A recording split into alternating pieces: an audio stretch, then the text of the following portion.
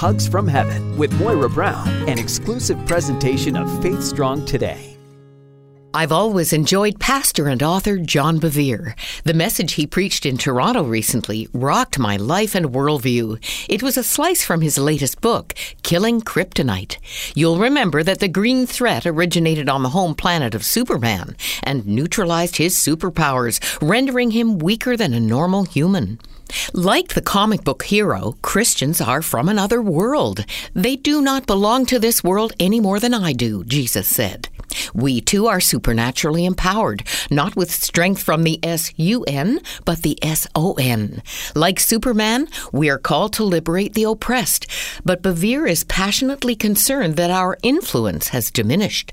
He likens us to the Corinthian church with its sinful attachments, rather than the early church that turned the world upside down with their loving counterculture just 25 years earlier.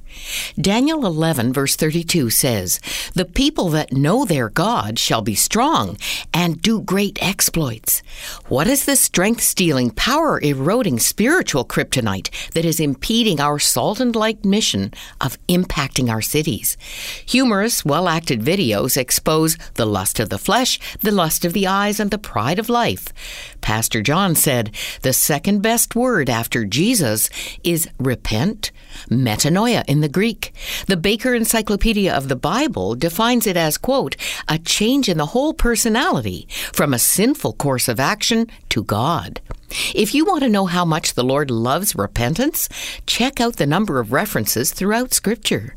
To the Corinthians, Paul pleaded, "Think carefully about what is right and stop sinning. For to your shame I say that some of you don't know God at all."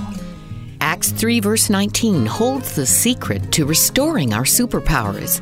Repent then and turn to God so that your sins may be wiped out, that times of refreshing may come from the Lord. This has been Hugs from Heaven with Moira Brown, an exclusive presentation of FaithStrongToday.com.